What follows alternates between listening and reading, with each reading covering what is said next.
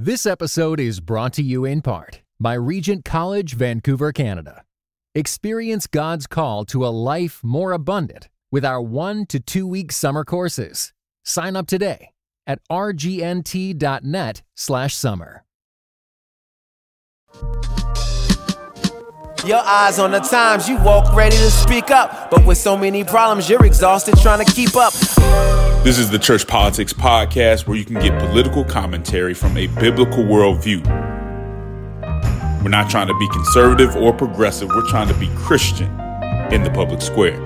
And I'm black as heaven. I'm made in God's image. Nobody can change my settings. Amen. Got off my knees and put an end to my search. It's easy to sell your soul when you don't know what it's worth. With your no good Ann Camp, you're listening to the Ann Campaign's Church Politics Podcast with Justin Giboney, that's me, and the Windy City representative, the baddest brother above the Mason-Dixon line, my play cousin, the Right Reverend Christopher Butler. All right, psych, I'm kidding. Chris is not here. It's just me, Justin Giboney. But I have invited some of my friends. So this is going to be a special episode that we're teaming up with the Jude 3 Project. That's right, the Jude 3 Project.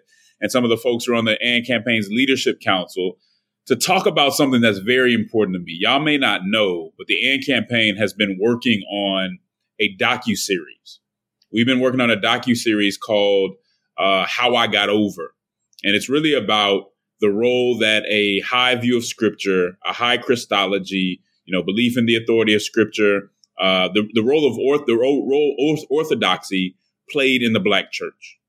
All right, we want people to know that in the establishment of the Black church, in the social action, in the music, in the schoolhouse, the education and all those things, orthodoxy was very important to the Black church. So this docuseries is coming out again. I'm really excited about it. I think y'all are going to love it. It premieres on April 13th. So mark your calendars. Get ready, because this is going to be a very interesting back and forth, I think, that's going to occur once this comes out.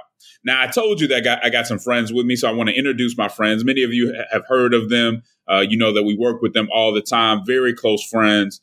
First, we're going to start with evangelist Lisa Fields. Lisa Fields is the founder of the Jude 3 Project, which is about apologetics. Lisa, just tell us a little bit about yourself and about Jude 3. And we'll go from there. Yeah.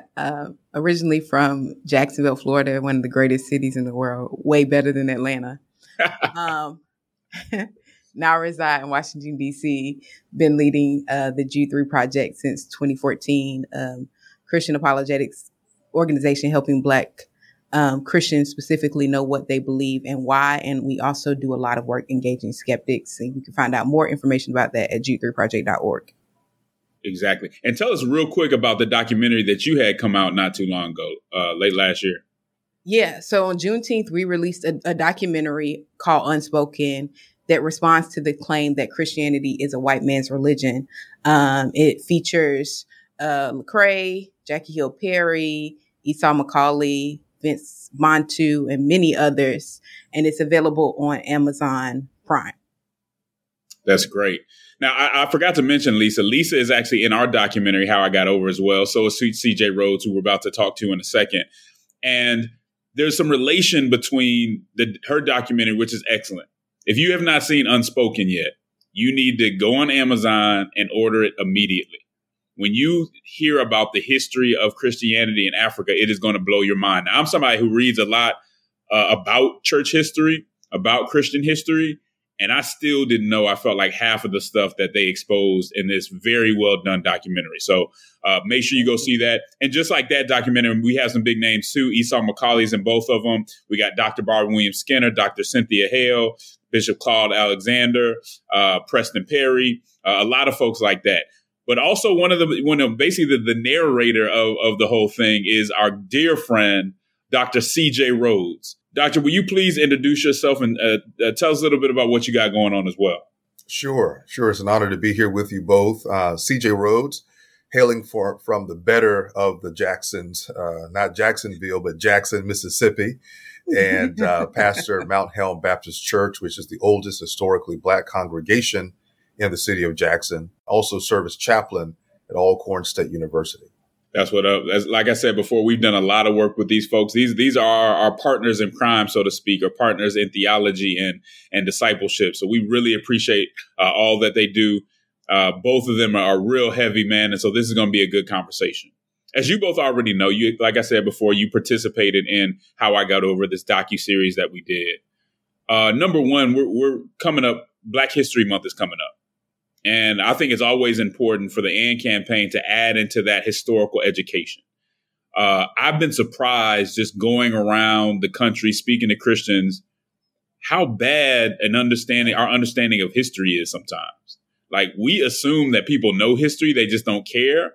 But in many cases, I found that folks don't know history. They don't know the history of race. They don't know the history of Black church. They don't know the history of Christianity in Africa. And that's even many Black people. So we always find that it's really important to kind of contribute to that conversation. And Black church history is American history, too. It's something that everybody, I think this is going to be a docuseries that everybody can get something out of, because it's giving you the facts of history. And we tried our best to be objective, to really come and talk to some experts about this as well. So I think it's going to be really interesting. I think people are going to like it. We know that there was already a documentary that's somewhat similar. PBS had a Black church documentary that came out, I guess, maybe 2-3 years ago now, if not more. And I thought there was some insightful stuff in there. I thought, in part, it did a good job of giving us the history of denominations and things of that nature. It was mentioned to me from some Black Catholics that they were left out. But sometimes it's hard to cover everybody. But I thought, for the most part, that it did a good job. There were some things missing, though, too. And I think a lot of more orthodox Black Christians, which Esau McCauley would call the primary stream of the Black ecclesial tradition, right? We're not a monolith. So it's important to note that Black people have different theologies, and even within the Black church. But that primary stream of the Black ecclesial tradition, a lot of folks that are still in that tradition, which I think is still the majority of Black Christians, felt like there was some kind of progressive lean to that conversation. So what I want to ask you two, starting with Lisa, what did you like about the PBS documentary, and what do you think could have been improved? Yeah, so I liked the story. The first part of it, I felt like was really strong. I loved how they covered, talked about how some people that came over from the transatlantic slave trade were already Christians, which I think is a fact that many people don't know. And I love they talked about the rich history of Christianity amongst the slaves. And I thought that was vital. It feeds along with the work that we do with the Jude 3 Project. What I thought was missed is a robust understanding of Black Christian denominations like Church of God in Christ, National Baptist Convention. And I wish more had been highlighted on the work that they've done in the communities. And then at the end, it kind of took a weird left turn that I didn't quite understand as it relates to the emphasis on the mishandlings of the Black church as it relates to sexuality. Now, I want to say that the church has done not the best job in moments as it relates to sexuality. So I'm not saying that is not a helpful critique. I think it's important critique, but I think it just wasn't the way in which they painted the future of the Black church. I don't think it's consistent with the majority of the Black church. And so those would be some of my critiques. Okay. CJ, what are your thoughts? Yeah, much like Lisa, I think that the first half was a very important contribution to the dialogue around the Black church. So many people, as you noted, Justin, are in many ways ignorant to the history of race in America, but also the institutional history of Black denominations, and the fact that so much of what has happened positively from and for Black people came largely from Black congregations. You think about various social justice movements, freedom movements. Had there not been a Black church, we may not have seen as much of a robust kind of contribution to the freedom struggle. As Lisa also pointed out, there were some gaps in the storytelling around Black denominations. Not only were Black Catholics not included, which is actually a kind of scholarly debate about whether or not Catholics are included in the definition of Black church. But the CMEs are, right? The Christian Methodist Episcopalians are historically a part of the Black church tradition in a lot of scholarship, and they were not included in the documentary. Being a part of the National Baptist and also someone who pastors the church where the Church of God in Christ kind of got his start, I was disappointed in sort of the frailty in how they told the origin story of the Church of God in Christ and many aspects of the National Baptist, which those two, NBC USA and Kojic, are the two largest Black denominations, or have been historically. And the third would be the AME, African Methodist Episcopal tradition. The other thing that's interesting, and I can appreciate this because of who the folks were, right? The scholars who were engaged in the research were much more kind of progressive leaning scholars, hypercritical of the Black church. But in their telling of the Black church story in what was kind of deemed as just reporting the facts, they ignored the lion's share of Black Christian history in America, which would be, as Esau called it, that dominant Black ecclesial tradition.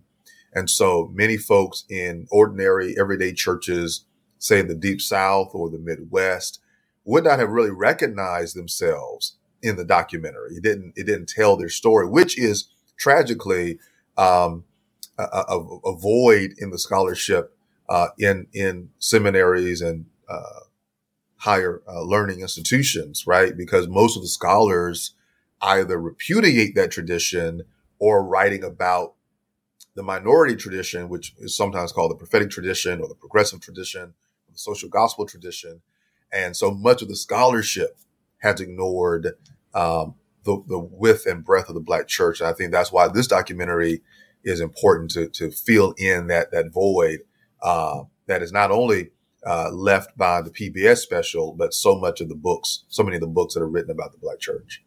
Yeah, that's real. And I think all of us, if I'm not mistaken, are kind of have roots in Black denominations, right? I know for myself, my family comes out of the Church of the Living God, PGT Nation. Lisa, what's your family's denomination? What do y'all come to? It's Kojic adjacent. Kojic adjacent. Okay. She was born. Fair enough. It doesn't have a name. No. So my dad's church that he started was non-denominational, but the bishop that we were under came from a Kojic church.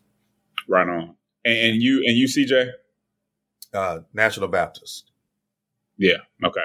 So here's the thing. I mean, you kind of mentioned it, CJ, that they didn't talk to a lot of, or any really orthodox Christians, right? Who are coming from that primary stream. I mean, it would be hard to miss those folks, right? If you were really trying to get them, they're not hard to find, but we didn't see a lot of conversation there.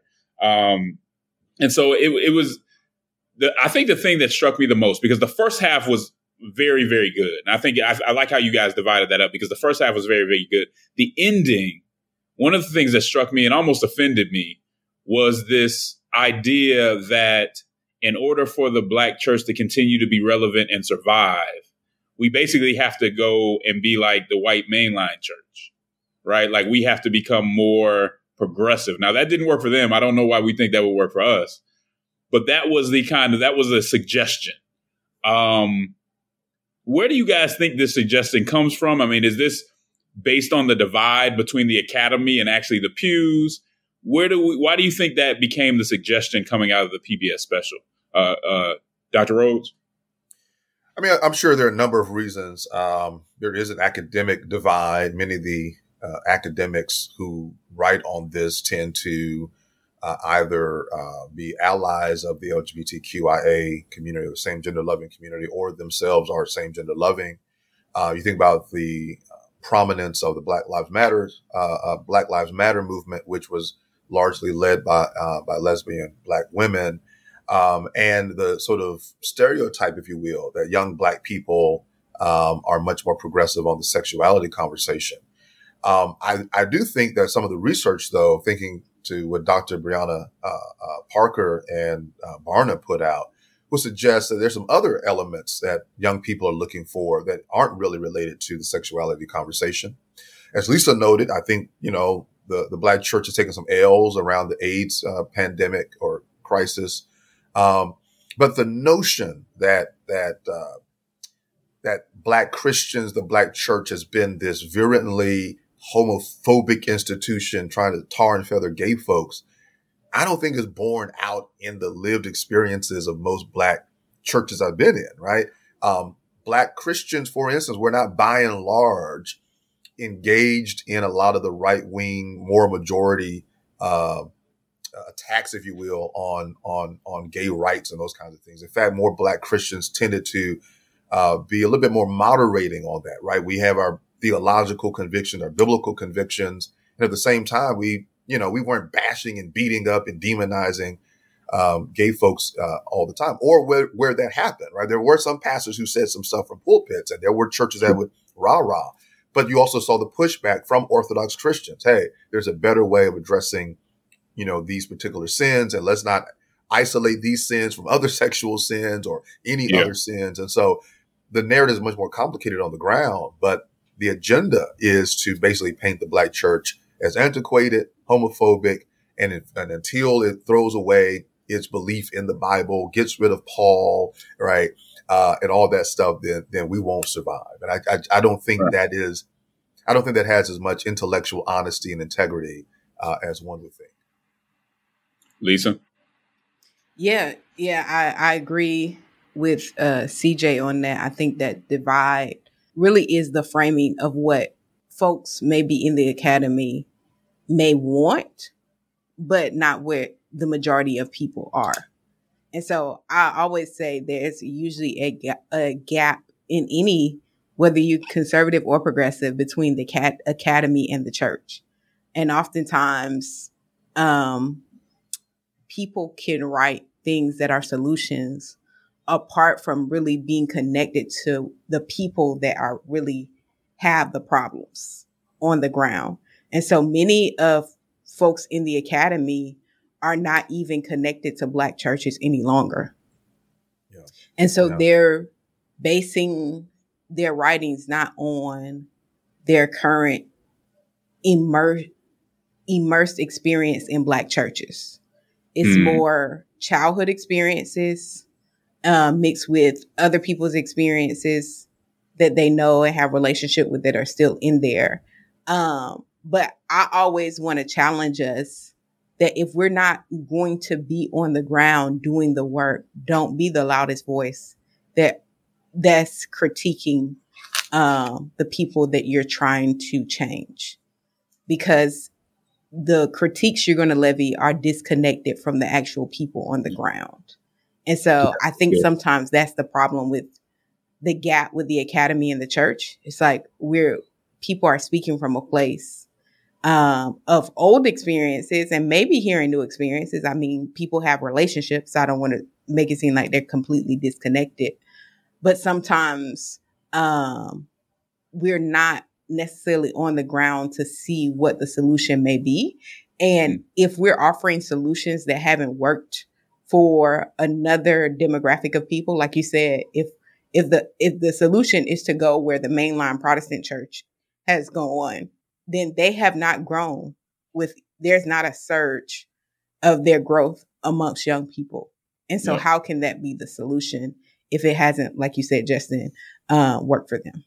One of the other things that we don't really address is sometimes how paternalistic academics can be they in the white ivory tower or the ebony tower, right? This notion that, they're writing from this elevated elite sort of perspective and you have to, embrace them. Whereas what Lisa bears out is, I think people who are actually connected to these institutions or doing the work are in the trenches, I think are better suited to be able to, first of all, say what's actually happening in Black churches, but also to be solution bearers in Black churches. And so, one of the questions often comes up in academic spaces is why haven't more Black churches adopted Black theology? And the question is, why haven't more Black theologians been in the Black church? That's a word. I mean, I agree with you. It comes off as very elitist, right? And you see this thing where because we said it, Even though it's disconnected from the gospel, even though it's disconnected from the Black church, it must be right and y'all need to follow. Now, one of the things that Lisa's Unspoken documentary did was push back against the idea that that Christianity was the white man's religion. What we try to do in this documentary is push back against the idea that orthodoxy is white. In fact, many of us might say that some parts of white evangelicalism is a distortion of orthodoxy. That's not really even orthodox because it lacks the orthopraxy, which is the right conduct to go along with it. If you're really orthodox, do you do some of the things that the American church did or allowed to happen, right? And so we have that pushback. But again, in some of these documentaries, in some of these academic spaces, you get this push that the future of Blackness is progressive. It's automatic. And for us, we're pretty, ideologically, as far as I know, we're all pretty moderate. And I don't think any of us are starch conservatives. We have a high view of scripture. We're orthodox, but ideologically, we don't necessarily connect with the right all that well either. And so this push is very interesting to me because there's almost some revisionist history here, right? Where we go and we say, Black people, it's the obvious choice. And they were always moving in that direction towards kind of this secular progressivism. And one thing that stuck out to me when we talk about this kind of push to the left is something that happened a couple years ago. I don't know if y'all heard about this, but the Smithsonian National Museum of African American History and Culture posted something. It was like a chart right when it opened up that got pushed back, and they ended up having to take it down. But it was talking about whiteness and how whiteness was defined and what things were white as opposed to being Black. Let me give you some of this list that they had on here of what was whiteness, meaning part of white culture, part of a norm that wasn't a norm for other people, specifically Black people. It says right here, monotheism is whiteness. This was on the chart in the museum. The family structure is whiteness. The idea that hard work is the key to success, whiteness. Respect for authority is whiteness. Planning for the future, whiteness. Following a rigid timetable, whiteness. Now, both of y'all were on time for this podcast, but I don't know what that says about y'all. Y'all might need to look back in the mirror. Being polite, whiteness. And rational thinking, whiteness. This is one of those things to me, guys, that I just ask, I don't know who raised y'all. Like, who raised y'all to think that it was white to be on time, to be monotheistic, to believe in the Bible, to believe in the family structure? Who made this list, and where do they get this stuff from? Lisa, help me out here, man. I don't get it. I always say that when bitterness takes root in your heart, truth gets distorted in your mind. And I think that people just are dealing with a lot of different traumas that they have yet to process. So everything, they overcorrect. And when you overcorrect, you sometimes think everything that was a part of the infrastructure or your life before was wrong, and you need to recreate everything. So if you felt like you were in an environment that hurt you, in that environment, there was monotheism. We went to church. I had authority that I didn't like or that was abusive. Then you tend to think that everything that happened in that space where you experienced that hurt is problematic and you need to redo everything. Proper correction from a healed space would be going to the spaces where you've been hurt and analyzing, being able to differentiate what was good and bad in those spaces. Every place that hurt you isn't completely bad. It has some bad elements, but it doesn't make everything bad. And that's what I see with this age of deconstruction and trying to label everything as whiteness. It is really a overcorrection that comes from a hurt place instead of actual correction that comes from a healed space. Man, that is wisdom. CJ, let me ask you, if you would have went up to your grandmother and said, respect for authority is whiteness, what would she have said to you? My grandma probably would have picked up a slipper and, and threw it at me because they believed in corporal punishment back in the day. But, in addition to what Lisa said, I think bad scholarship also lends itself to that kind of line of argumentation, even beyond Christianity. If you look at the history of Kemet or Egypt, I mean, there's the emergence of monotheism there in that context. Are we to say that Muhammad and the Arab people were white because they believed in, one God, or the Hebrew people were white because they believed in one God? And then, of course, there are varieties of expressions of family structures, et cetera, in the African continent among various nations of people. And so this sort of, the irony about it is they actually are taking, if you will, white scholarship that's revisionist about African history, and then remapping it upon modern day Black folk and saying, these things are white, using white people's rationality about these things, right? It's amazing. That's the irony, right? Theology, it's like, you're anti certain white folks because you're actually taking these other white folks' ideas in terms of the Enlightenment and postmodernism. You're taking Michel Foucault or whoever, and you're saying this is what it means to be Black or Christian, but you're using white people. Those are white people's theories too. They're just not the white people that you don't like. And so we've got to be a little more thoughtful and reflective. I don't think, for instance, from the list you mentioned, that the Black church I grew up in would have seen any of those things as bad, right? Black Christianity and the Black community in the Deep South, even West Africans today. I talked earlier about being at Alcorn. We have West African students who come over here and they do all the things that you just mentioned as white. And that's how they're accepted. Sometimes I look at my American Blacks like, y'all better hurry up because they coming for you. They're on time, they're studious, et cetera. So I wonder if us buying into that narrative is actually more harmful, right? Because we're telling young people, be dismissive of any kind of structure in life, and then they go into experiences that wound and harm them. And then we have to go back and say, you know what, maybe we were wrong. Maybe you do need structure. Maybe you do need these things in place. So it's just very intriguing, how whiteness becomes the boogeyman, that if you put whiteness on it, then we'll just dismiss it carte blanche. And we all know that that an idea coming from a white person doesn't make it wrong.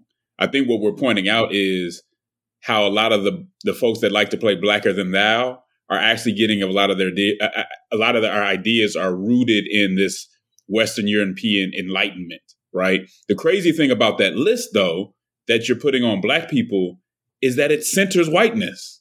So what you're saying, you have a lot of people forming their identities on being the opposite of what they think whiteness is, which in the same way just centers the whiteness that you're talking about, which is bad altogether. I mean, there may be attributes that any culture has that another culture may find some wisdom in.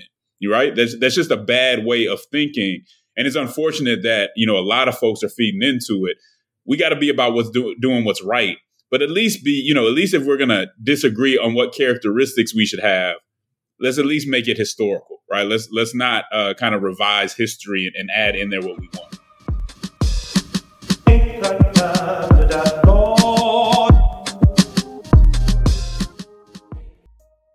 Are you too progressive for conservatives and too conservative for progressives? As a Christian, do you find yourself feeling politically homeless? If so, then you're not alone. Listen, this is Justin Giboney, president of the AND campaign. And if you're a Christian who doesn't know a whole lot about politics, or someone who knows a good deal about politics but wants to be more faithful in the public square, then you have to read the AND campaign's book, Compassion and Conviction. The AND campaign's guide to faithful civic engagement that we publish with InterVarsity Press. Whether you just want to understand the relationship between church and state, why Christians should engage politics at all, how Christians should engage partisanship, politics and race, advocacy and protest, or even civility, this is the book for you. It's very much Bible-centered. It's Bible study and small group friendly. There are questions and exercises after every chapter that give you a framework for engaging politics in a biblical way. So if you want to do it in a better way, get our book, Compassion and Conviction, the AND Campaign's Guide to Faithful Civic Engagement. All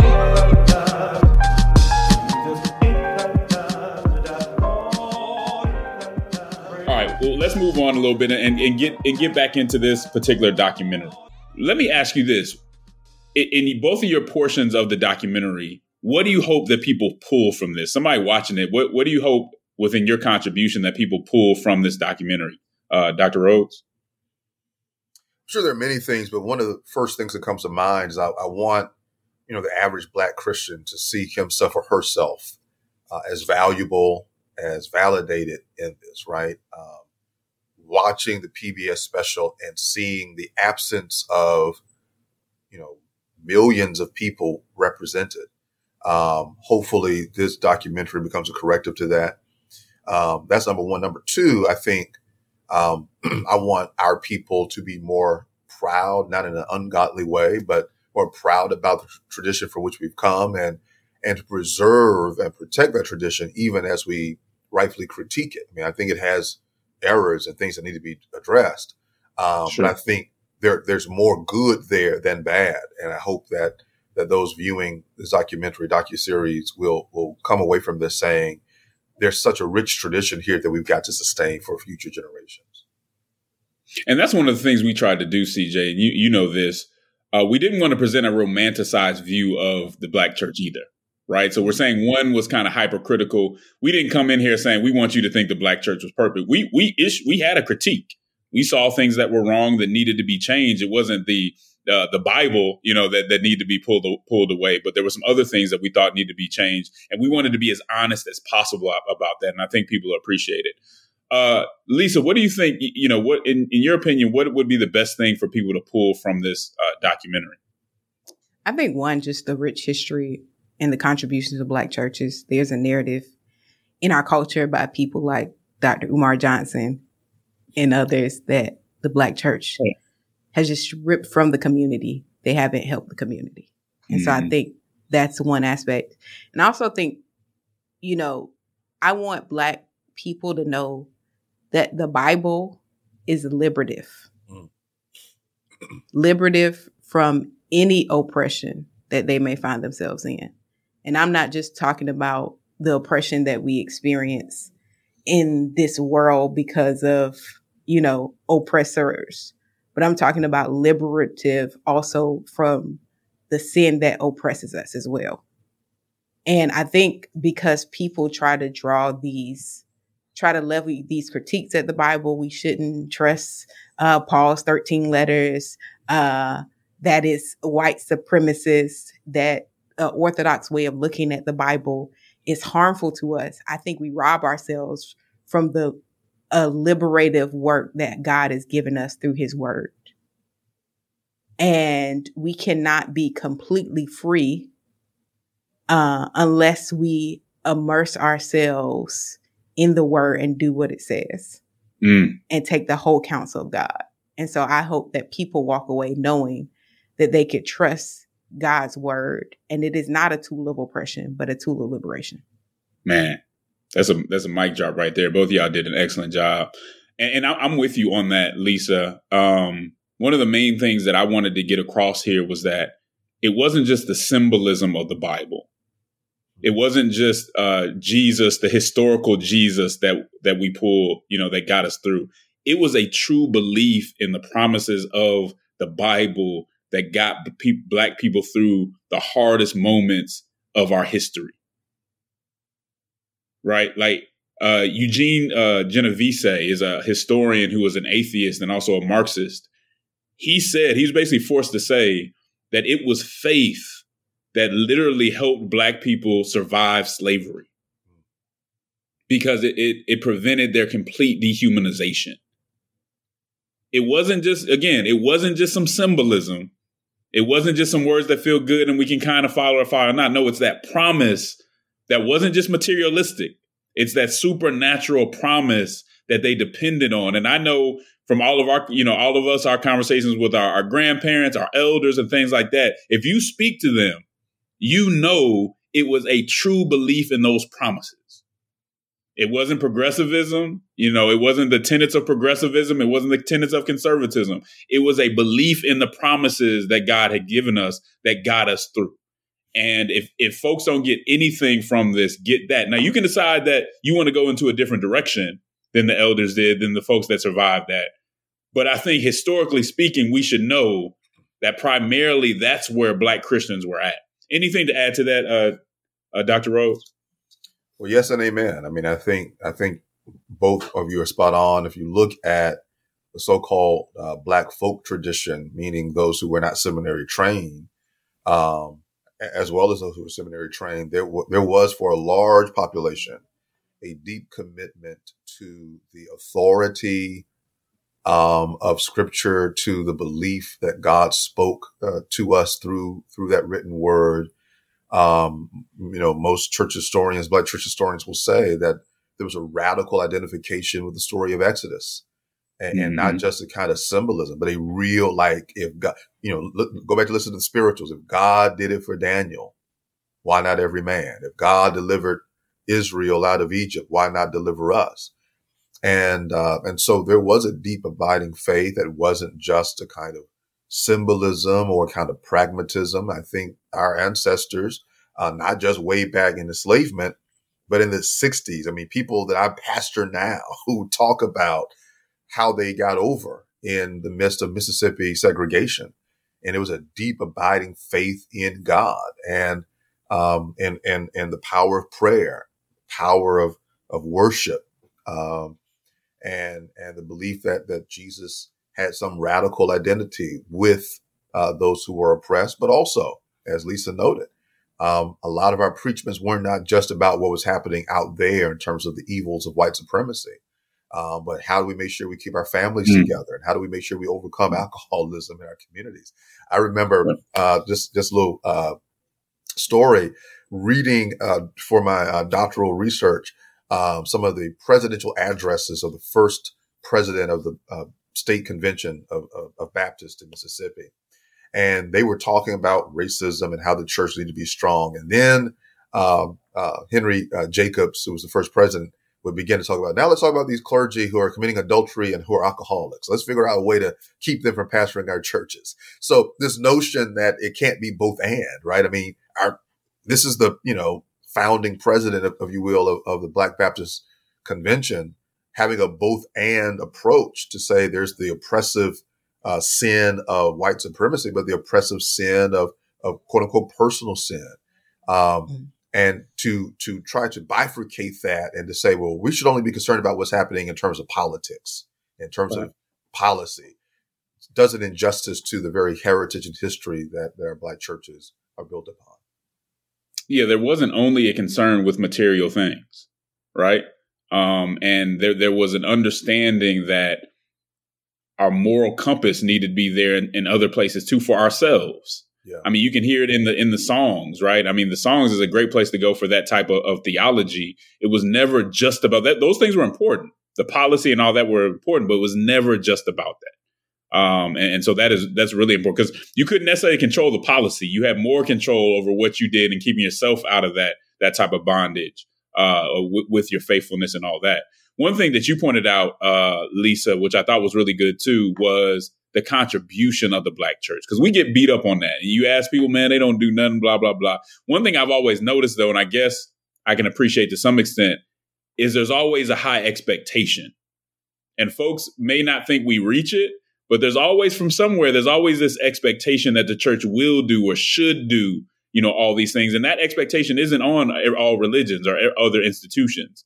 There's always this expectation. But if you look throughout history, there would be no Black educational institutions without the Black church. And we get into this in the schoolhouse episode, but the church did so much to educate our people. I mean, you have to read through that history. You have to look at that before you start, to kind of pass judgment. But I do want to talk about, because I think this episode is going to be the one that people really get engaged in and really appreciate. They're all very good. But that schoolhouse episode, both of you guys are in that episode. That schoolhouse episode, I think, is going to be special. Lisa, give me some of your thoughts on the Schoolhouse episode and why you think people might be intrigued by it. Yeah, I think it just shows contributions of Black people in the academy and a rich understanding of how we shape Christian doctrine and how we live that out. I think that's going to really be helpful. And I think it shows also a balance. I know in some of the things I wanted to contribute is a balanced understanding of how we got to understand faith from a Black perspective and how we had a proper understanding of orthodoxy and orthopraxy in our education, and how people also struggled with seminaries at a time because they felt like people were going there and losing their faith. Seminary was called cemetery by some because they saw people going off and losing their hope and losing their trust and losing their faith in the text, and how that happened over time.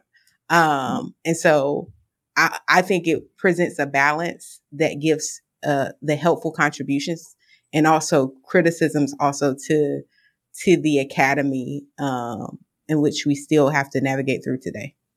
Yeah, and what was interesting to me, and we were talking, I mean, we had Vince Bann too, again, Esau McCauley, Amos Jones, I mean, just brilliant minds speaking into this conversation. And from those voices, what we heard was a critique of conservative cemetery. You got me saying a critique of conservative seminaries. Right, exactly. A critique of conservative seminaries and a critique of progressive seminaries, where there's kind of this assumption in some spaces, again, I think it's a very elitist assumption, that if you're not progressive, you must not be educated. If you're not progressive, you just must not have been exposed to the right things. This documentary, I think, dismantles that misconception. Any thoughts just yourself, Dr. Rhodes, on this Schoolhouse episode and why people might find it interesting? Yeah, I think in addition to what Lisa bore out about the seminary piece and, depending on what denomination you're in, it was either required or not required for numbers of reasons. But I think the quote unquote secular education part and the role the Black church played in the establishment of what we now know as HBCUs, and even, K-12 education when it wasn't called K-12. One of the things I'm very proud about is making sure we hold up the banner of Hiram Rhodes Revels and his commitment. He wasn't just the first Black U.S. senator. He gave up that post to be the first president of Alcorn State University. And, wow. and what's in the backdrop of that is he was an AME preacher, right? He was a pastor. So what we talked about earlier about faith and how faith motivates. Faith motivated not only his political career, but also his leadership of a burgeoning institution of higher learning. And if you look at the role the Black church then and now played in making sure Black folk got educated, right? Going into their pockets and having cooperative economics and make sure that folks like us could go to school when we didn't have scholarships, when we didn't get grants, when we didn't get FAFSA, all that stuff. So then and now, I think the Black church played and plays a very significant role in education, because I think for a very long time, we often thought of education as the second part of our liberation. There's this spiritual, biblical-based liberation that happens through one's relationship with the Lord, and then get some learning, get some education, and that could take you further. And I think, this episode speaks to how the Black church is very, very central in making sure we had that. Had there not been a Black church, we may not have had the educational gains we had even in the times of segregation. Can I add something to that, Justin? Please do. Yeah. And I wish I had remembered this when we were recording, but I just think about my own experience. I went to a Church of God in Christ private school for elementary school. And from the time I was 4 till 3rd grade, it was a very accelerated learning program. But I just remember that experience is like an all Black school. We were ahead of the curve. In 3rd grade, we were learning algebra. We learned how to read before my peers in public school. But we also, one of the largest bishops in the Church of God in Christ in Florida, started the school. And so he also made sure we had morning prayer, devotion, all of those things included with a rigorous curriculum. Mm-hmm. And so I just think it's unfair to kind of paint this picture that even for us Pentecostals, that we're only concerned about, shouting and dancing and praising God. But no, this Bishop C.D. Kinsey had the vision to create a K through sixth grade school to make sure Black kids knew their stuff, but also were filled with the Spirit. And so I just think that just adds to the history of us as a Black church. It's holistic. Absolutely. And Lisa, I would second that. All three of my sons started off in Black Christian schools. And number one, they knew the Bible. They got great teaching about Black history. And when they went to other schools, they were ahead in reading and things like that. So people don't talk about that, but there are very rigorous schools out there that are that are part of Black churches. And that's something we need to talk about more and support more. Right. I think that is important. Well, I want to end by saying this, man. You two are brilliant. I've learned so much from you. There was a time in my life where I thought I was alone and trying to be orthodox, but also to address social justice. And then here comes along so many others that we've all kind of came together and created community. I mean, you guys are folks that I talk to quite often, folks that I know I can depend on. And it was a pleasure doing this documentary with you, just to see where your hearts are, how you love the kingdom, how you love the church in general, and how you love the Black church, and are really trying to build and bring people together. I know I've seen where your hearts are. I've seen what you give, how much time you spend on what you do, the time you spend reading the Bible and praying. And I just want to say y'all are inspirations to me. And I look forward to God even giving you guys greater platforms and greater things ahead. So thank you for your friendship. Thank you for your participation. And I just want to come out of this asking you guys, what's next for you? What do you guys have going on? What do you want people to know about that's going on either with your organizations or just your ministries in general? Evangelist fields. So we'll start shortly working on a new documentary on the trustworthiness of the Bible from a Black perspective that I'm excited about. Hopefully we'll begin this year if we get all the funding for that. And just the continued work of Jude 3, what we do with the podcast, our events, our conference. And we're right now in a podcast series called Can We Trust the Bible? And I'm really excited about that. So you can check it out. Can we? Yes, we can. There you go. All right. Thank you, Lisa. CJ. Yeah, I think one thing I want to point to on the horizon, in partnership with the Full Gospel Baptist Church Fellowship Young Pastors Division, I'll be hosting monthly or bi-monthly a conversation around charismatic intellectuals, folks like Lisa, right, who, spirit-filled and engaged in learning and apologetics, et cetera. And I'm not sure precisely when our first one will drop, but it will be in February. And we'll be discussing my book, Deeper Still, Ministry Empowered by the Holy Spirit, taking a look at C.P. Jones and kind of the history of these sort of Baptist-Costals and where we are today and how we can retrieve that tradition and let it be a blessing to not only the Black church, but the church in general. Yeah, CJ does a great job talking about the Spirit and the role that the Spirit needs to play in everything that we do.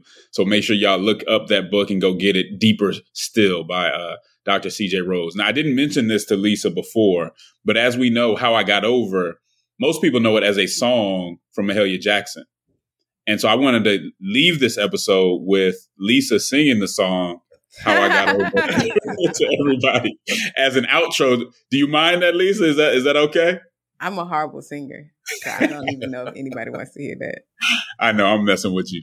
Well, this is the end of another episode of the Church Politics Podcast. It was a special episode that we joined forces with the Jude 3 project. Go check that out. Make sure that you check out this docuseries, How I Got Over. It's going to be something that I think people are going to really hold on to and learn a lot from. Thank you once again. to Lisa Fields and Dr. CJ Rhodes. We'll see you next time on the Church Politics Podcast. Take care. Dear Lord.